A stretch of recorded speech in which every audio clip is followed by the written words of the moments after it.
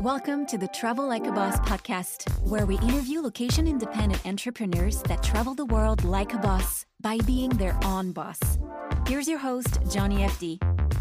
Hey everyone, this is Johnny, and welcome to episode 272 of the Travel Like a Boss podcast. Today, I am with a very cool guest, Alina McLeod. Is that how you say it again? Yes, you are correct. So welcome. And wow, we were actually supposed to meet in person last week, but you want to tell that story and how we didn't meet? Yeah, there was a bit of a change in plans, you could say. I just randomly had to take a COVID test and it happened to be positive, even though I would say I had just very light cold symptoms at the time. Thankfully, I feel much better now and just got a negative test yesterday. So it looks like I'm going to live. Okay, good. Yeah. And it was surprising because you were already double vaccinated, right? Yeah. I luckily was able to get vaccinated in Armenia just because I haven't been back to Canada in about 8 months now. So I got vaccinated there. And then 1 to 2 months later, I got COVID. And what were the brands they had in Armenia? I believe they had Sputnik, AstraZeneca, and then Sinopharm, the Chinese one. And which one did you get? AstraZeneca, because that's the only one that Canada currently accepts. If I got the other ones, it'd be of no use to me to get back into Canada. Yeah, it was the same with me. I joke with people in Ukraine that I got Sputnik. Because they absolutely would not allow it here. Yeah. But yeah, they had mostly CoronaVac. I thought I was being smart by getting a dose of Moderna, a month or two ago. And it turns out that I thought I was smart because it was hard to get. Turns out it was impossible to get the second dose. So then I had to, because they just ran out of it. Oh. So I'll make a video about it soon, but basically I had to figure out okay, maybe I can use Pfizer for the second dose. But either way, it's been a very big pain as a nomad to travel in 2021. How have you been doing it this last 2 years during kind of lockdown? Yeah, I mean, there's so many factors that come into whether it's going to be really easy for you or really difficult for you. Obviously, I'm aware that the biggest thing that has allowed me to do that is having a Canadian passport, especially last year. I actually traveled to every single country that I went to with no problems and no testing. I didn't have my first PCR test until I wanted to get back into Canada. Wow. And what were some of those countries? So I started with Greece because that was the first country that I remember was like, tourists, please come visit us. So I was like, okay, we'll start there. And then I went to Bulgaria, North Macedonia, and Albania. So basically the Balkans. Yeah, actually, my friends Engin and Liana, who also have YouTube channels, they went to Albania maybe about 2 months ago. And I have been dreaming about it since. And I actually was looking the other day, now that it was getting cold in Ukraine, to go there and try to enjoy some sun. But they changed the rules. Now you need either a double vax or PCR test to go. Yeah. Back then you didn't need anything. Well, that's the thing. It's actually quite surprising that this year I found I've had more restrictions with travel than I did last year, which is odd. So we'll see how things continue to go, but it does look like these rules will be here for at least quite some time. Yeah. The funny thing is, I would say most of my friends back home, or most, YouTube or Facebook comments will say something like, oh, I wish I can go, but I'm stuck in Canada, US, Australia, whatever it is, and we just can't travel. And I always think, how much time did you actually research, what is open? Yeah. I think that's just a general sort of belief that's being spread out right now. I mean, mainly by mainstream media, because I guess they are trying to keep people home, so to say. But if you do have a strong passport and you're open to destinations that maybe aren't like Western Europe or something like that, there is actually a lot of places that are open. Yeah. And actually it's been good for, I don't want to say tourism to lesser known places, but it's kind of like how countries used to fight to have the Olympics hosted in their city just to put it on the map. That was kind of the only way people would even hear about some of these cities is, the Olympics were going there. I feel like with COVID travel, it's the same opportunity where a lot of these countries, like Albania, for example, I never even considered going to. Maybe I had never even heard of it until, I found out that they had an easy program to go, and I wonder if a lot of countries, that people normally go to, like Thailand or Indonesia, Bali, like those places will lose their mega fans and their tourism, and places that had made it easier are going to start kind of popping up.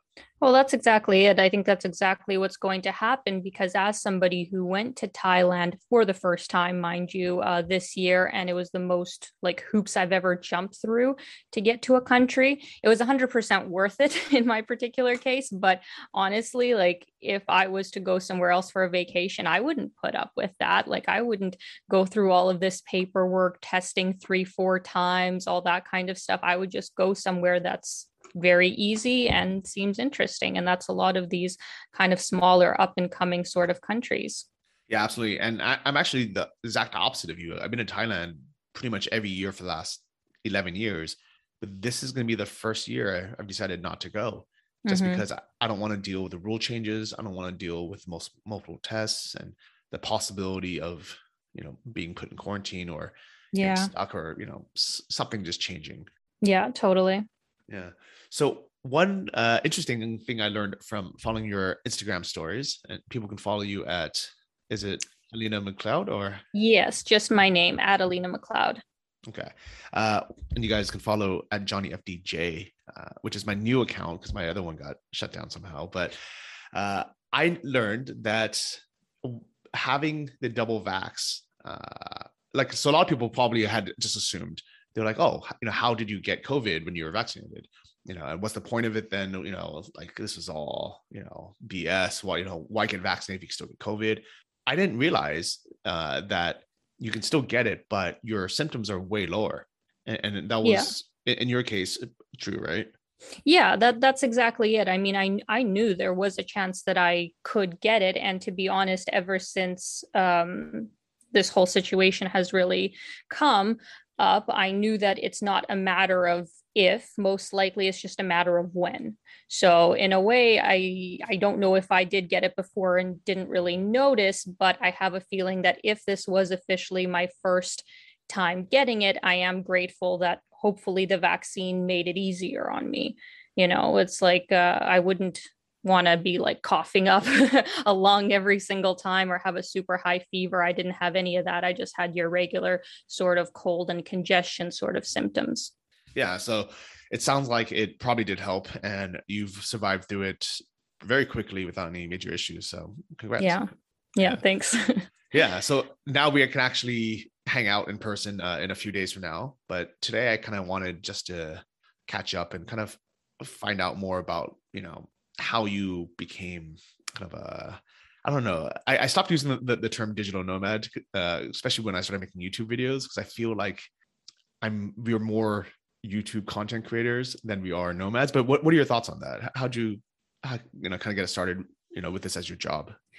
Yeah, I mean, every person's going to be different. And I guess it comes down to what is your occupation if you had to put a title on it. So I guess in my case, I would fall into the category of more of a travel YouTuber, content creator, whatever you want to call it, just because that is my 40 hours a week. That's what I'm putting into it. Eventually, I would like to kind of expand on that and maybe have other businesses outside of just YouTube. But for the last 2 years, I have been doing it full time, traveling full time. And it's definitely one of the best decisions I've ever made in my life. That's cool. And what were you doing before that? So I've always been a very creative person, and I worked, I guess you could say, in the entertainment industry since I was 15. I went to Tokyo for the first time when I was 15, and went back there alongside pursuing acting in Toronto. So outside of those things, I also had to have your regular Joe job. So I have was a waitress for 10 years. I did lots of promotions.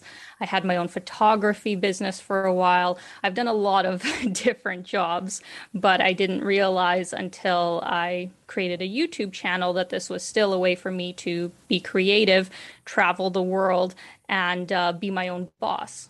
That's cool. So when I was actually kind of just getting a little bit kind of background info for this episode, I had saw you have IMBD and you're in a popular Japanese show, Ataru. Can you tell me about that? Wow, you did your research. Yeah. Yeah. So unfortunately, well, actually, no, maybe fortunately, you can't find any episodes online just because Japan has very strong like copyright sort of rules or whatever, but it was a very, very Japanese show where the main character has a disability, but he can like see into the future and he helps the police solve crimes. And I was basically this character that he watches on TV, kind of like Itchy and Scratchy on The Simpsons. And I'm like, I don't know, his like inspiration or like dream girl or something that like I help him with his like psychic visions or something. So it was a very strange show. It was a very strange show, but I had a really great time filming it. And it was such a surprise to get it, even though I don't speak Japanese, even at an intermediate level, you could say. Oh, wow. So were your speaking parts, were they in English or Japanese? Yeah. So my character being on TV, I was actually an American FBI agent. Oh, like Scully. Yeah, I don't know if I would say that, but my outfit also, I feel like it really stood out because you see, I solved crimes in a pool. And so I had a trench coat, but underneath the trench coat, I had a bedazzled American flag bathing suit. Oh, cool. And that was my outfit. Oh, I have to see a photo of this. Yeah, that's Japan in a nutshell. That's so good. Okay, cool. Would you would you get back into acting, or are you happy doing YouTube? You know, I would definitely do it again if it was the right opportunities. I don't think I'd be happy to go back into the acting world the way I was back in Toronto, where basically I had to work my whole schedule and life around auditions and just the bureaucracy of even getting into those auditions. I wouldn't have the time or patience to do that anymore. But if I had a really good agent I trusted and, you know, I got called in for the jobs that I'm suited for and kind of did it more on the side, that would be great. I'm just not willing to base my whole life around it like I did before. Yeah, I could definitely see that. I lived in LA for maybe 5 or 6 years and never really thought about doing acting. But last week, I think, I got called in to have a part in a Ukrainian movie. Oh, interesting. Yeah. So they had found me through my YouTube channel and they were looking for an English-speaking American. And even though they basically said, you know, hey, you pretty much got the part ready, but we still need you to come in and do like a screen test and then come in for like wardrobe fitting and rehearsals. So it ended up being 3 different days of me traveling there. And luckily it was in the center, so it wasn't far, but it was a lot of effort to just go there even before recording.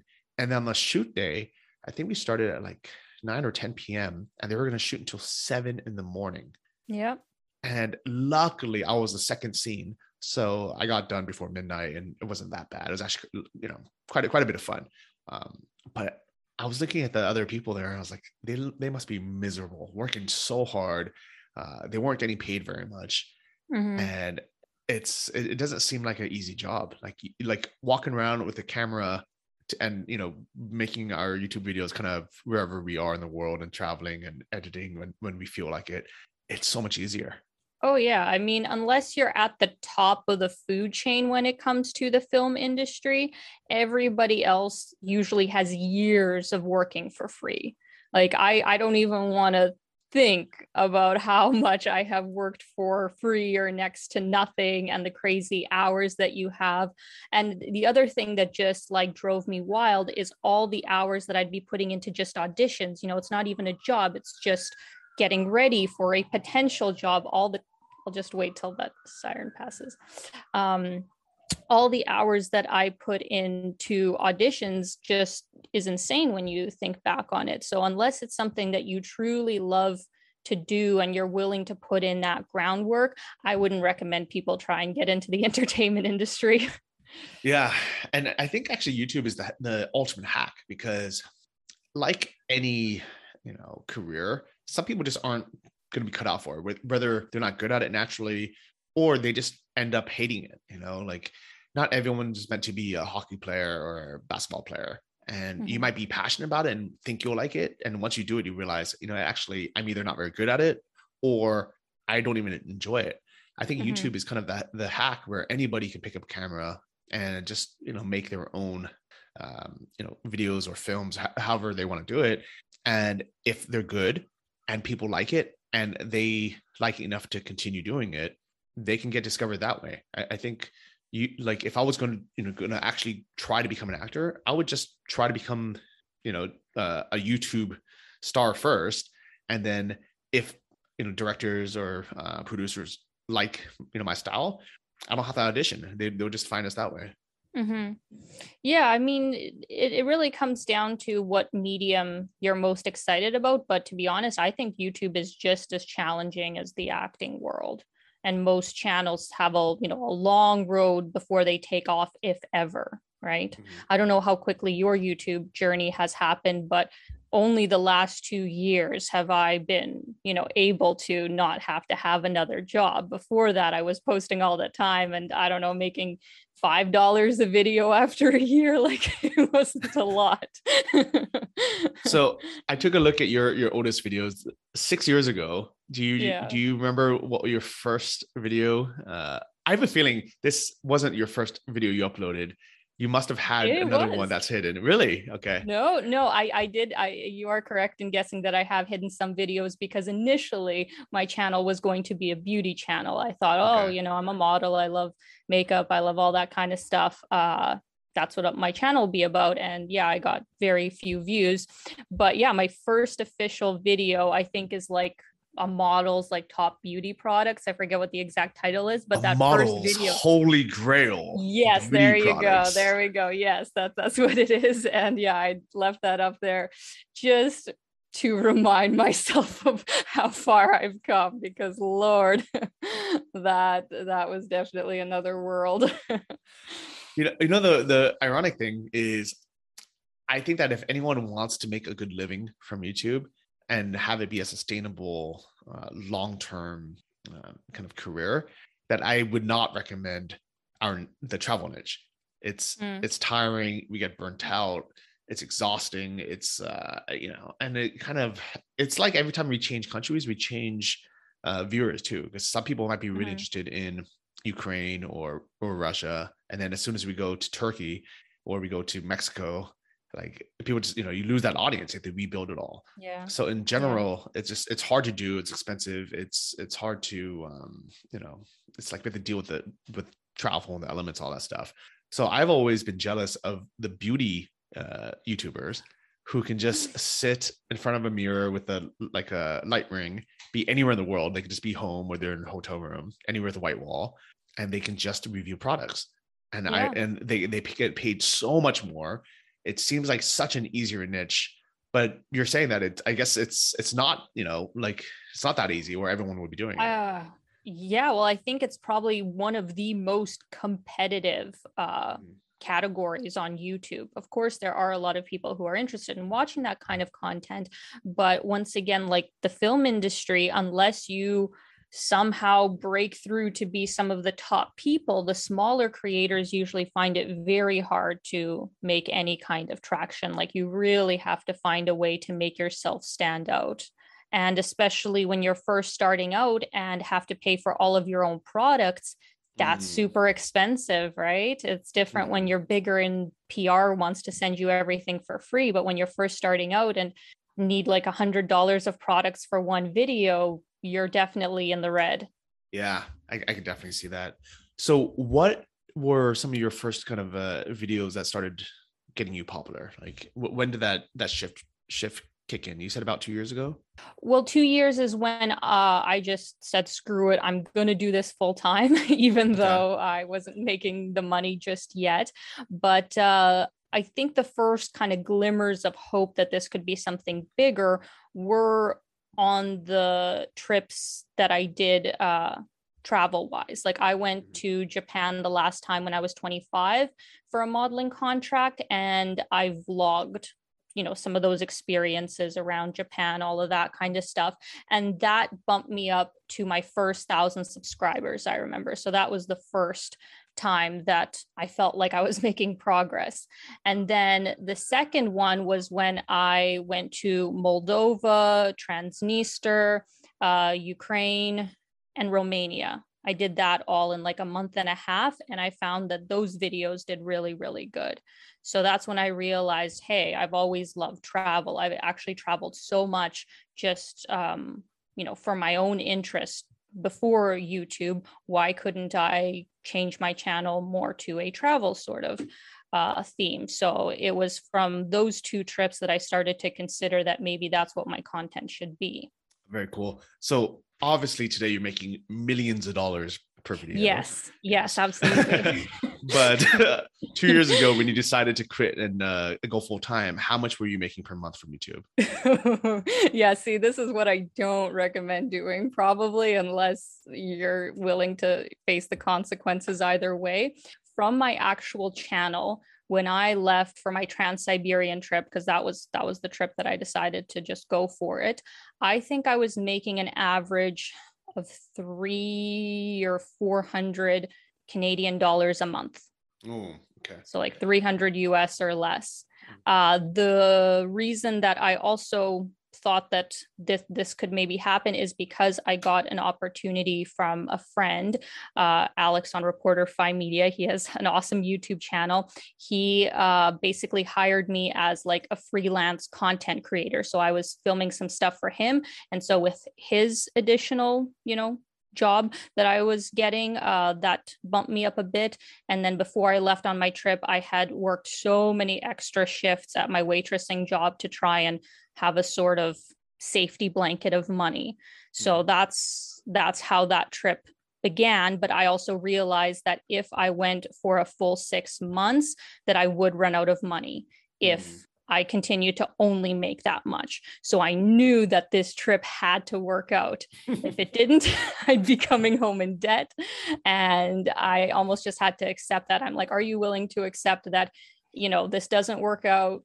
Your channel doesn't grow, you're in debt, you have to go back to your waitressing job. And, you know, I'm basically going to have to put everything on the back burner. And so when I was able to accept that I would be willing to do that if it didn't work out, that's actually what gave me the bravery to just go for it, because that was kind of my worst case scenario. That's actually really good advice. And that's actually something very similar that I did. I read about it in Tim Ferriss's 4-Hour Workweek, and he had a chapter in there that basically, you know, made you do a mental exercise or write it down and say, if everything messes up, you know, I give it a shot. I give it 6 months. I give it a year. I come back with my tail between my legs. It completely, you know, I'm broke. I'm in debt. You know, I have no car now. I have nowhere to live, no job. How long would it take me to get back to exactly where I am today? And it seems daunting at first, but when you really think about it, I'm like, well, you know, I guess I can just live with my parents for a few months, you know, get another job. I didn't really love my job anyways. I can always get another car and buy new clothes. It really wouldn't take me that long, maybe 3-4 months just to kind of get back to where I am. And the upside is I travel the world, or I go to Thailand, or, you know, which was my dream at the time. And I have these cool experiences that'll last me a lifetime. And maybe there's a chance that I might actually figure it out, and I might, you know, earn enough to stay out there. So it's, you know, I think this gamble in retrospect was not really that hard of a gamble, but the upside was great. Well, that's exactly it. You should be well aware of what the worst case scenario could be. And of course, there's even worse than coming back broke, but the most probable worst case scenario, you should be able to just accept and have a plan of action if that does happen. But don't get so tied up to that. Like, I still was convinced that even if my YouTube channel didn't take off, I would still do this because this was my dream trip. I had put off doing this trip for so long because to do the Trans-Siberian, usually I'd recommend you need at least like 2 to 3 months to do it justice. So I didn't really have a window of time or finances to be able to do that in the past. So I thought that even if my channel doesn't take off, like, this would still be phenomenal. And then if my channel takes off, oh my God, that's even more phenomenal. So if you can kind of, focus on the best case scenario, but be aware of the worst, I think that's the most logical way to go forward with it. All right. Well, everyone is at the edge of their seats to hear what happened. Did it take off? Yeah, I mean, it wasn't like I think I was 20K before I left. It wasn't a sudden like 100K or 200K sort of scenario. But I think at the end of the trip, I was at 50, maybe something like that in 6 months, but my views had gone up a lot because thankfully the Russian audience really helped boost up the views and were super kind. And I also got some new like sponsorship opportunities after I got back, and it definitely solidified my belief that I could do this full time. I just had to keep working hard, so it wasn't an overnight sort of success, so to say. Nice. So you over doubled your subscribers from 20,000 to 50,000, starting the sponsorship deals. I'm assuming that $300 a month grew as well. And was it enough to support? Yeah. Well, the thing is, I was trying to spend as little money as possible on my trip as well. I was trying to keep my budget around 1,000 Canadian dollars, but probably I did spend a bit more, maybe about 1,500. So my views, I remember in December of that year, were like 800,000. And I remember that was the first time that my AdSense had ever gone over $1,000. And I was just like so psyched. I was so psyched. So, all of that kind of just solidified that I could continue going with this. And ironically enough, the reason that I also knew I wanted to keep traveling was because for my budget for travel was less than what I was spending to live full time in Toronto. Yeah, a lot of people don't think about that. Yeah, they think they were spoiled living in overseas, but yeah, when living in California, it was expensive. My rent was $1,500. Yeah, and it's like I figure for my minimum expenses of $3,000 a month in California, I can really ball out in other countries. Absolutely. Yeah, people really don't make that connection because a lot of people do travel maybe more in a short-term sort of mentality where, yes, if you were like flying to Paris for 1 week and then you're flying, I don't know, to Thailand in 2 weeks, of course, all of that is going to add up quickly. But if you do a slower pace of travel, like with me, I usually get to countries by train or by bus, and I kind of choose an area of the world and stay there for like 6 months or more. That really cuts out a lot of the long haul sort of expenses like flights and stuff. So if you do it in a sort of, budget and a smart sort of way, you can really save a lot of money. Yeah, absolutely. I actually wrote about that in my first book, 12 Weeks in Thailand, The Good Life on the Cheap. And I told people just to do the math and say, if your plane ticket is $1,000 and you're only there for a month, you basically need to add $1,000 to your monthly budget. Yeah. But if you're there for 3 months or 6 months, you can now divide that $1,000 ticket over 6 months, and now it's less than $200. Totally. Yeah. And I think another big mistake people often make, and especially with those short trips, is they're double paying. They're still paying for their life back home, their rent and their bills and everything. And they're paying for that hotel room, that short-term stay in Paris, wherever it is. So their expenses are essentially double or triple. How did you prepare for your 3 or 6 month trips? Well, I was way ahead of this before my big trips even. I don't even know when officially the first time I did it was. Maybe it was actually my first or my trip to Tokyo when I was 25, because I was already living in Toronto at the time. I was renting a studio apartment downtown, about 900 Canadian dollars a month, which was a lot for me. But I think it was on that trip that I learned the art of subletting. Mm. Even though my building, I don't think technically allowed it, but they just didn't notice. Okay. I mean, I tried to choose good people who weren't going to cause trouble or anything like that. And luckily, every single person I ever had sublet my place, which was a lot. I think I've had over 10 people who have stayed in my apartment throughout all my different trips. I never had any issues with. They always paid me on time, left the place in a good way. And yeah, I didn't have to pay for my expenses back home and got to have my apartment back when I came back from my trip. That's awesome. It's super smart to do that. And also, people never really think about it, this way.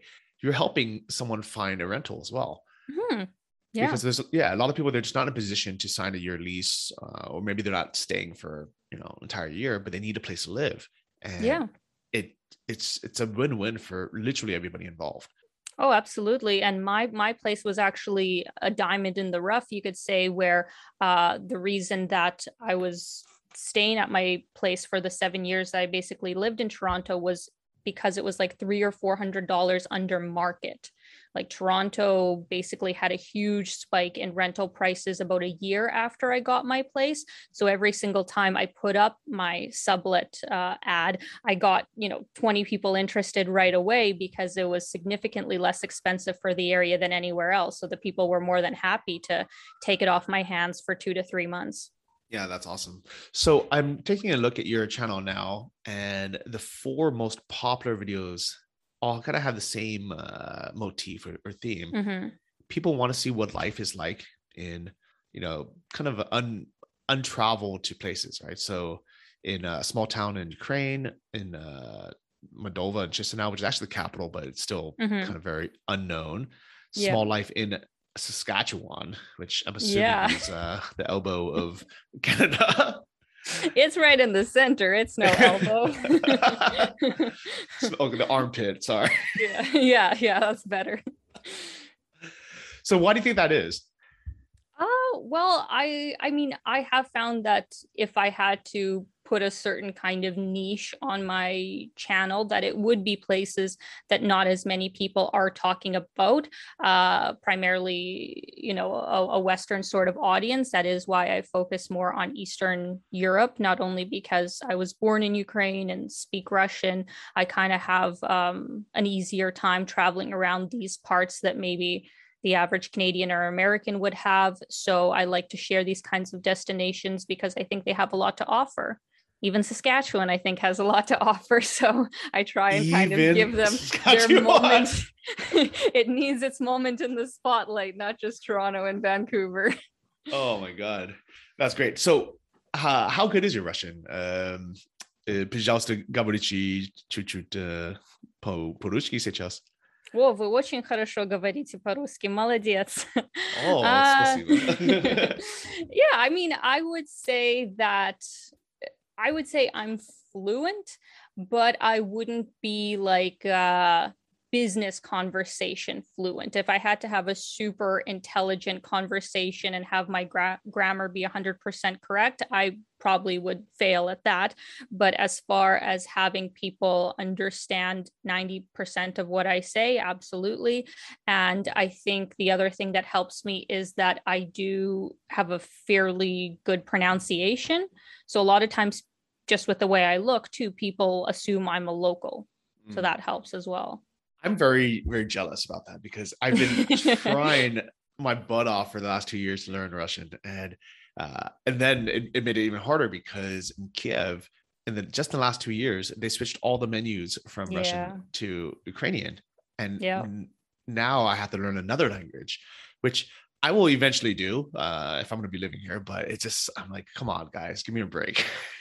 Oh, totally. I mean, I give you all the props for even trying. A lot of people don't attempt. And I think it's a great idea too, because Russian especially is a very useful language for a world traveler. So it's great you're doing that, but I definitely feel your pain.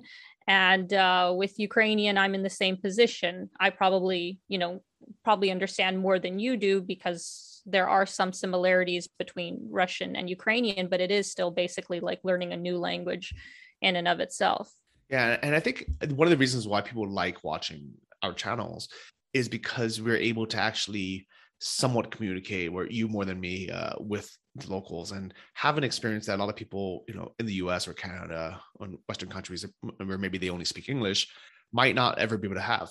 They're genuinely curious about how people live, their mentality, the culture, what it's like, but they know that unless they spent 5 years, trying to learn the language, they would have a very hard time, showing up and having those experiences. While watching your videos, it allows them a glimpse of what that life is like. Totally. Yeah. I mean, as much as English is becoming more and more widely spoken all across the world, like even in my 10 years of travel in the past, I've noticed that more and more countries you go to, it's easier to get by with just English. But knowing another language definitely opens up the world. Like, you get a much richer cultural experience if you are able to understand some of a country's local language. You're able to travel to more off the beaten path sort of destinations, because the further out you go, the less English is going to be spoken. So it really helps to know a second or third language. Yeah, and I feel like, especially in Ukraine, the people who don't speak English well, I feel like they're more authentic. I don't know if that's the right word for they it. are. They Yeah, are. They're like of that country. Yeah. So I'm curious, what are your demographics of people that watch your channel? Male, female, countries, things like that? Sure. Well, almost my whole YouTube career, it has been primarily male.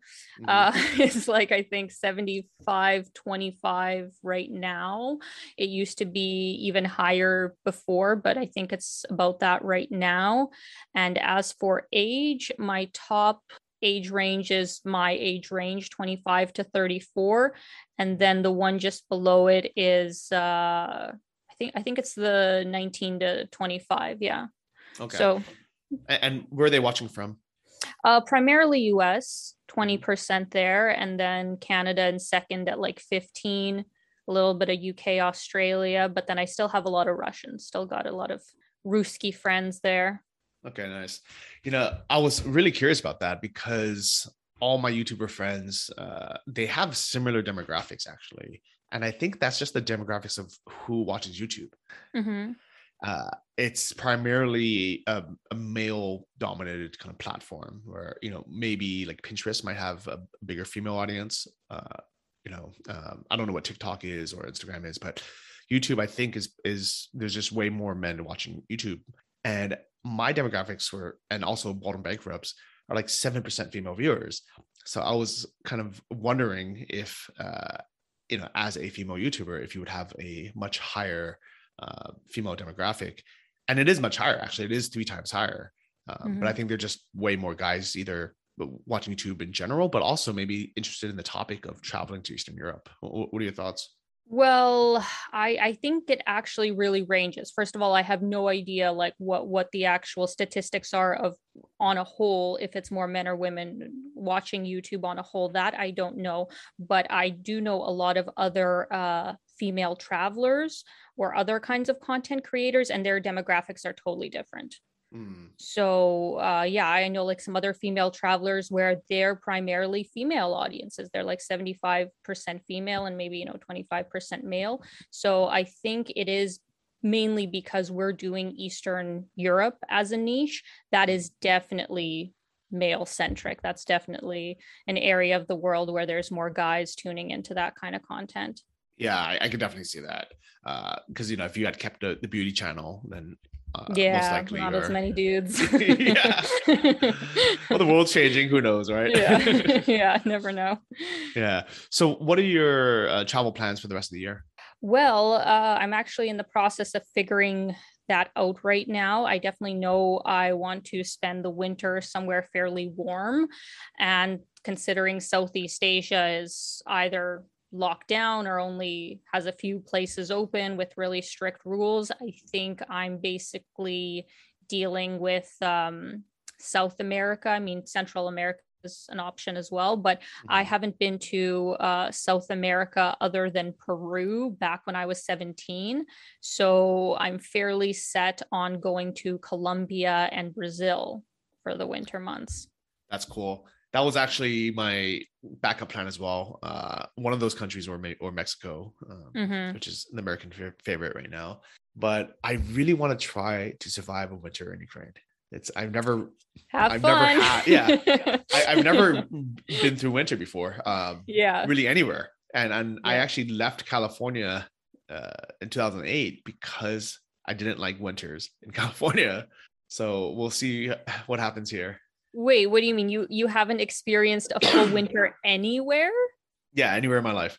Oh, well then, yeah, you absolutely have to do it. You definitely have to feel what -20 is like. I don't know actually what the coldest temperature that it gets here, but for sure it'll hit -20 at some point. I know that for sure. So you definitely need to experience that. Yeah, and for the Americans listening, that's -4 Fahrenheit, and 20, I believe, is freezing. So it's very, very cold. Actually, I'm not good at the going between Fahrenheit and Celsius. But I believe -40 Celsius is the same in Fahrenheit. Am I right in saying that? I think it's like the one number that's the same. Yeah, I think at some point it almost doesn't matter anymore. Anything minus is cold. And I just looked it up. Actually, 42 Fahrenheit is freezing point. So, oh my God, it's going to be 36 degrees under freezing, which is insane. Yeah, yeah. Yeah, but the Russians have a saying there's no such thing as bad weather, just bad clothing. Yeah. What are your thoughts? Yeah. It makes a huge difference. And when you don't live in that kind of environment, I think it takes you a long time to truly understand what that means. Because when I lived in Saskatchewan, which is one of the coldest places that's inhabited in Canada anyways, of course we have like Nunavut and, you know, up there in the Arctic Circle or whatever, but in Saskatchewan, we on the regular get like -30, -40, -50 with the wind chill at some point in the winter. And when you grow up in that kind of place, you literally have like 3 pairs of, you know, long underwear, you have like a pair of sweatpants, and then you put a pair of you know, ski pants over that or whatever, and 4 layers up here. You get a North Face like -40 parka or something like that, and that's just what you do, and everybody drives everywhere. So if you have that kind of mentality, well, it's not so bad. But if you're going to go out in jeans and like a little like jacket or something, yeah, it's going to be horrible for you. my fear, all right, so I'm thinking it might be okay, because even in Ukraine, even in the worst apartments, you still have good insulation and good heating, just because you kind of have to. And I think the reason why I hated winters in San Francisco was because it would get cold, but it would not get cold enough to invest in heaters or insulation. So my parents' house, where I lived for, you know, first 18 or maybe 20 years of my life, was freezing, and I hated it. It was, you know, still probably plus, you know, 4 Celsius. So it wasn't, you know, technically freezing, but it felt worse indoors and outside. I think in Ukraine, like, it's always going to be, you know, fairly toasty, you know, probably like plus 16 or 20 or something indoors, even if it's -20 outside. And every restaurant has a basement that's kind of heated, and I think it might be okay. We'll see. You have to check it back in a few months. Yeah, no, if you live in like a nice modern apartment with a good heating system, it's nice, it's cozy. You can watch the snow fall from your window, you can have some hot chocolate. It's really nice. And thankfully even Kiev has a metro, right? So even if you don't want to take taxis everywhere, you can still be fairly warm going through the metro or something. So I don't think it'll be probably that bad for you. Yeah, but well, I might see you down in South America. We'll see. Yeah, you might change your mind after all. Yeah. So kind of some rapid fire questions that I think people want to know regarding YouTube. What do you film with, and what do you edit with? I have a few different things, but I've used the DJI Osmo Pocket quite a bit, which I really like as a camera. And then the DJI Action I've been using quite a bit too. I'd say those are like my primary cameras. And as for editing, I bought Wondershare Filmora like 7 years ago for $60.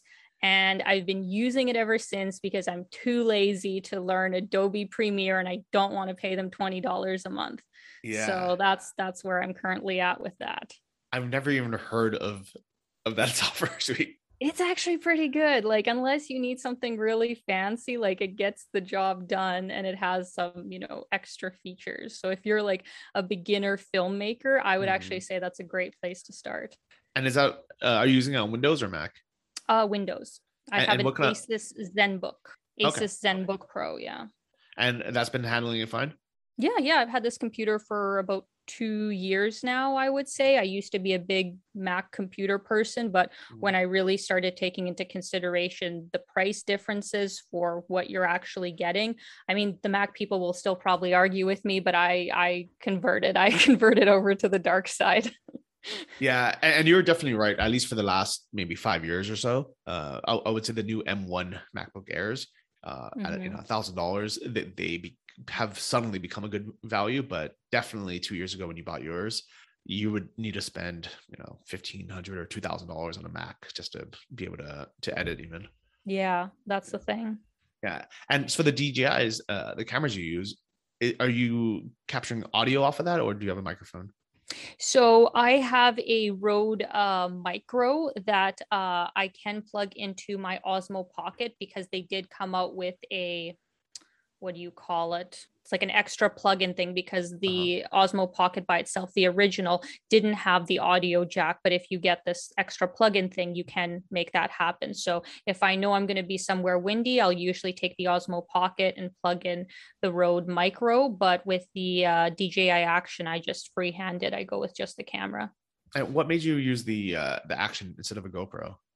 I've actually never used GoPro, but just from some of the reviews I was reading when it came time to go between, I think it was the GoPro 8 or the DJI Action, I read more good reviews and liked the quality that I was seeing come out of the DJI Action instead of the GoPro. And I also really trust DJI as a brand because I have so much stuff from them, and I just really like them. So I decided to go with them. Speaking of DJI, very nice. Mavic Mini 2 here. Yeah. Do you fly a drone at all? Yes, that was one of the first things I actually invested in as far as having a travel YouTube channel. I got the DJI Spark, like one of the first, drones that they have, and I've been using it ever since. I would like to upgrade to the Mavic Air 2 probably in this next year, but for now the Spark has actually been fine the last 4 years basically. And has any countries been kind of like reluctant to let you bring in your drone or fly it? Like, have you had any issues with that? I only had a bit of an issue in Kazakhstan, and it was weird because I got into the country no problem, but when I was going in between Almaty and Astana, I think I went by train or something. And when they checked my bags, there was like one guy who was just giving me a hard time. He's like, "You're not allowed to have a drone. You're not allowed to have a drone." I'm like, "What are you talking about? I already got into the country, so obviously I'm allowed to." And so, yeah, we kind of had a bit of a dispute and he let me go. But that was the only time that I would say it's been an issue. Were you, I'm trying to picture this argument. Was this in Russian or in English? Yeah, it was in Russian. Что это? Почему ты есть drone? That's exactly how it went. Yes. Yeah, that's good. Luckily, my Russian's not really good enough to have an argument. I would just be like, "Извини, я турист." That should be good enough, honestly. Yeah. Sometimes I actually play dumb too. Like when I know I'm in the wrong, even if I understand them in Russian, I'm like, "Извините, да, я вас не понимаю. Я из Канады." So I actually did that in Turkey. I was driving like a freaking idiot because at first I hadn't driven a car in like 4 years, and I was driving in a new country. And I remember just like accidentally making like wrong U-turns onto like one-way street, and like, and I didn't want to, speak English, just because I don't want to, make the Americans look bad. So I started just pretending I was Russian, and I was like, "Izvini, я турист." That's great. And they would just kind of bat their eyes and just look around, like look the other way, because they're just so used to Russian tourists, acting like idiots in Turkey. Yeah. Oh, that's awesome. Well, it's been very fun getting to know a bit about your background, about your travel. I look forward to hanging out in person in a few days. Ironically, we're probably just like a kilometer apart from each other, both in the city center right now. Yeah. I mean, it's a small world at the end of the day, and it's really cool just how many people you can meet through doing this job. I don't know how you found it so far, but I found one of the best things about doing this is that I keep getting introduced to really interesting people, and somehow we all end up being, in the same countries at the same time. So I think it's going to be great to meet you in person and go on some adventures. Yeah, I think it's been super fun. And I definitely agree. It's been a great way to meet, other travelers and other YouTubers. But it, just to kind of be completely honest, in the background, it's like I say no to way more people, especially if they're just starting out. I don't know if I'm just being like an asshole, but definitely like when someone has, a channel that has, either 0 videos or just have like 4 videos, and they want to do a collaboration or hang out, I'm always like no, like I don't want to be this person. Like we put in our groundwork, you got to put in your groundwork. Yeah, I'm glad you're saying the same thing. And like actually, me and you have almost exactly the same amount of subscribers. Like I've watched your videos, I actually like your videos, so I'm like, I respect this person as a creator. Mm-hmm. I want to meet this person. Yeah. So my advice to anyone who's starting out is you got to cut your teeth, don't be offended if someone, maybe you might get lucky. Like Baldur Megarup definitely took me under his wing, and I'm nowhere on his level, but we just happened to be friends first. Mm-hmm. And actually the story I never really told anyone publicly is he was going through this slump, like where he just didn't want to make videos anymore. He was just tired. He's like, I'm just not in the mood. I'm going to stop filming. Mm-hmm. And or at least take a mega long break. And I said to him, I was like, well, man, like I really wanted to make a video with you. Like, can you be in my video? And he's like, yeah, okay, whatever. And then we did this bicycle ride around somewhere in the kind of ghettos of of Kiev. And after that, when he saw the final product, saw the comments again, he was like, you know what? Actually, I kind of want to get back into it now. But mm-hmm. he was still kind of like in a slump. And I was like, well, how about, I know this cool place in Kharkiv. It's like the ghetto. It's, Hata Zed. We got to go. Let's do it together. And he had said that he would never have went there and made those films if it wasn't for having someone to kind of hang out with, because he just was kind of like burnt out. And now that he's kind of reinvigorated, he's making his own films, which are probably actually better than the ones I'm in, to be honest. But like it was like a symbiotic relationship, like it was like a win-win mm-hmm. for both people. Yeah, well, I think at the end of the day, every person who does this full time is going to get burnt out and not feel inspired at some point. I think that's just inevitable. So it is great if you can have friends, who are kind of on the same wavelength to maybe have you try something you wouldn't have thought of. And, it's more fun to do it together. So it's great that you guys can support each other like that. Yeah, I definitely agree. And so that's a good piece of advice to anyone listening out there is if you are going to try to collaborate with someone, think of what you bring to the table as well, how you can make it a win-win for both people. So totally. Lena, enjoy the rest of your day. Thank you. Look forward to hanging out. And if they want to watch your channel, check out your videos, maybe get some makeup beauty tips from yes, absolutely. I have so many to share. Where can they go? How can they find you?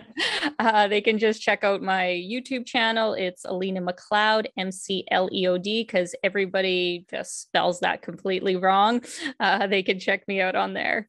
Yeah, so that's Alina McLeod. Yes, McLeod. All right. До свидания, увидимся, and I'll see you in a few days. All right. Talk to you later. Bye, guys.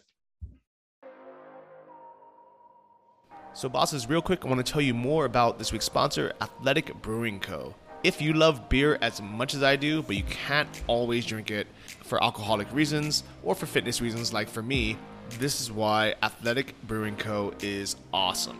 They make real craft beer. I'm talking about tasty, delicious, award-winning craft beer that's non-alcoholic. So you can check them out. Check out all the award-winning flavors at athleticbrewing.com. You can use coupon code BOSS20 to save 20% off any 6-pack or any order, and you actually get free shipping. Since it's non-alcoholic, you can get it shipped right to your door. You can also find it in stores. So you can check out athleticbrewing.com for a store finder, but just to kind of give you an idea of some of the tasty beers. They have Run Wild IPA, Upside Down Golden Ale. You can even get a subscription box from just $24.99 per month. That gives you a nice sampler.